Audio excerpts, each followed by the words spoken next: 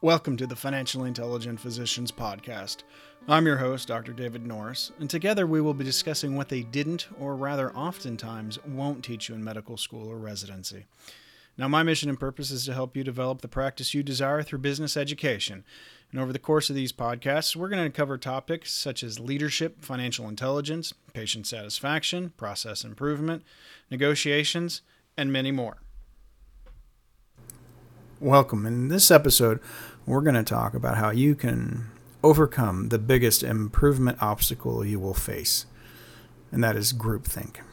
And it's probably the most challenging thing you will ever encounter as you lead change and in your organization. It's common and subtle in its impediment it places on your efforts to make things better in the organization. Now, recently, I attended a group meeting of a physician practice who's a client of mine. And the group does have elected officers, but each physician or shareholder of the group feels that they actually have an equal voice. And it's the group's culture that in all important decisions need to have a consensus before agreeing to a decision and then taking action. And if a decision can't or isn't reached, they opt to stay the course, not change, and maintain their current trajectory. In this case, a vendor owed the group a large sum of money. However, not everyone wanted to take action against the vendor.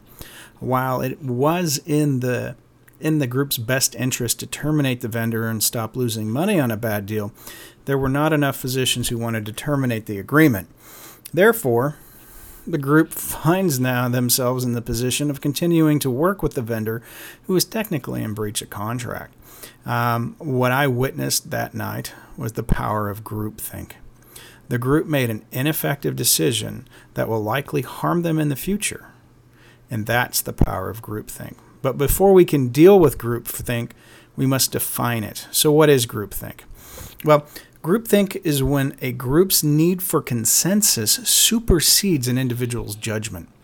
The group believes so strongly in arriving at consensus that they create pressure to understand normal. It's when the individual subordinates their needs and desires to that of the group. The group becomes more important than the individuals. And the members of the group use social pressures to work against the individual who doesn't support the group. And the group works to maintain the norm and resist change. Now, groupthink often leads to poor decisions because it inhibits and prevents independent thinking and creativity. All right, common sense, debating alternatives, attempting to understand reality and express an opinion contrary to the group is frowned upon, if not outright oppressed. Now, disagreeing with the group's culture or the way they do things will garner you the label of being a troublemaker, an outsider, a rebel, a nonconformist, and the most horrible one is a non-team player, someone who isn't a team player. Now, this is because of the need for unity is greater than the outcome of the decision the group makes. All right, they believe that everyone must be one cohesive unit rather than making good decisions. Now, groups afflicted with groupthink will ignore realistic and true alternatives because they desire to maintain harmony within the members of the group as a whole. Now, groupthink can develop easily under certain circumstances, okay? So what are the risk factors for groupthink? Well, first, groups are vulnerable to groupthink when they are relatively homogeneous and cohesive, okay? One would think that cohesiveness is a strength, and it is, but if not monitored, the culture of the group can lead to groupthink. The second risk factor is a clear lack of rules or policies for the decision-making processes they want to have in place. Who's responsible for that? Who has authority?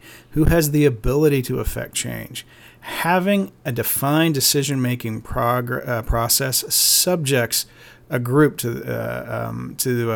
this affliction. So by creating rules in how decisions are to be made and implemented will go a long way to avoid groupthink. and combat it. So with the group I was talking about earlier, they're homogeneous. I mean, they're all physicians, and they didn't really have any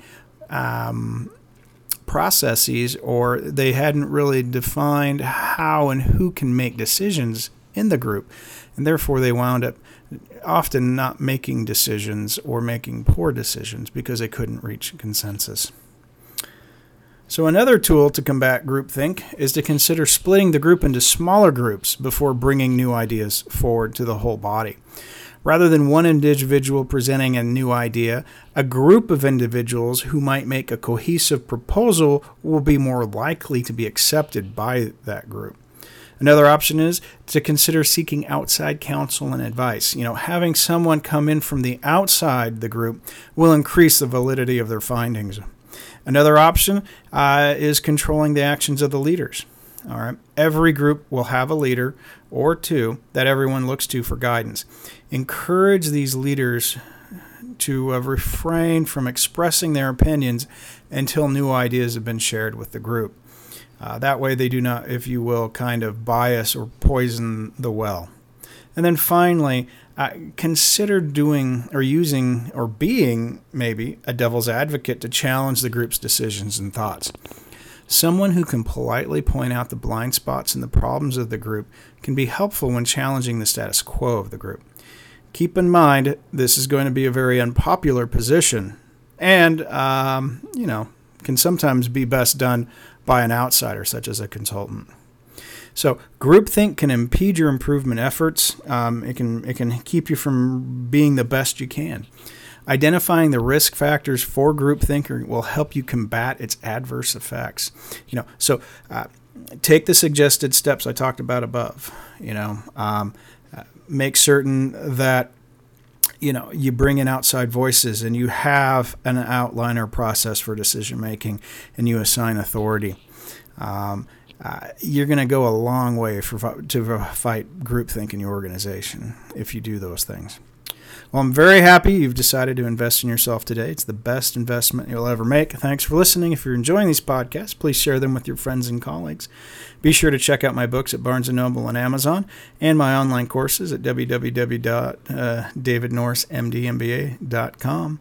You can find courses on leadership, negotiations, financial intelligence, and patient satisfaction. And be on the lookout for my third book, What I Wish I Knew 20 Years Ago. Lessons in Leadership and Practice Management. Well, I hope you have a wonderful day. We'll see you next time.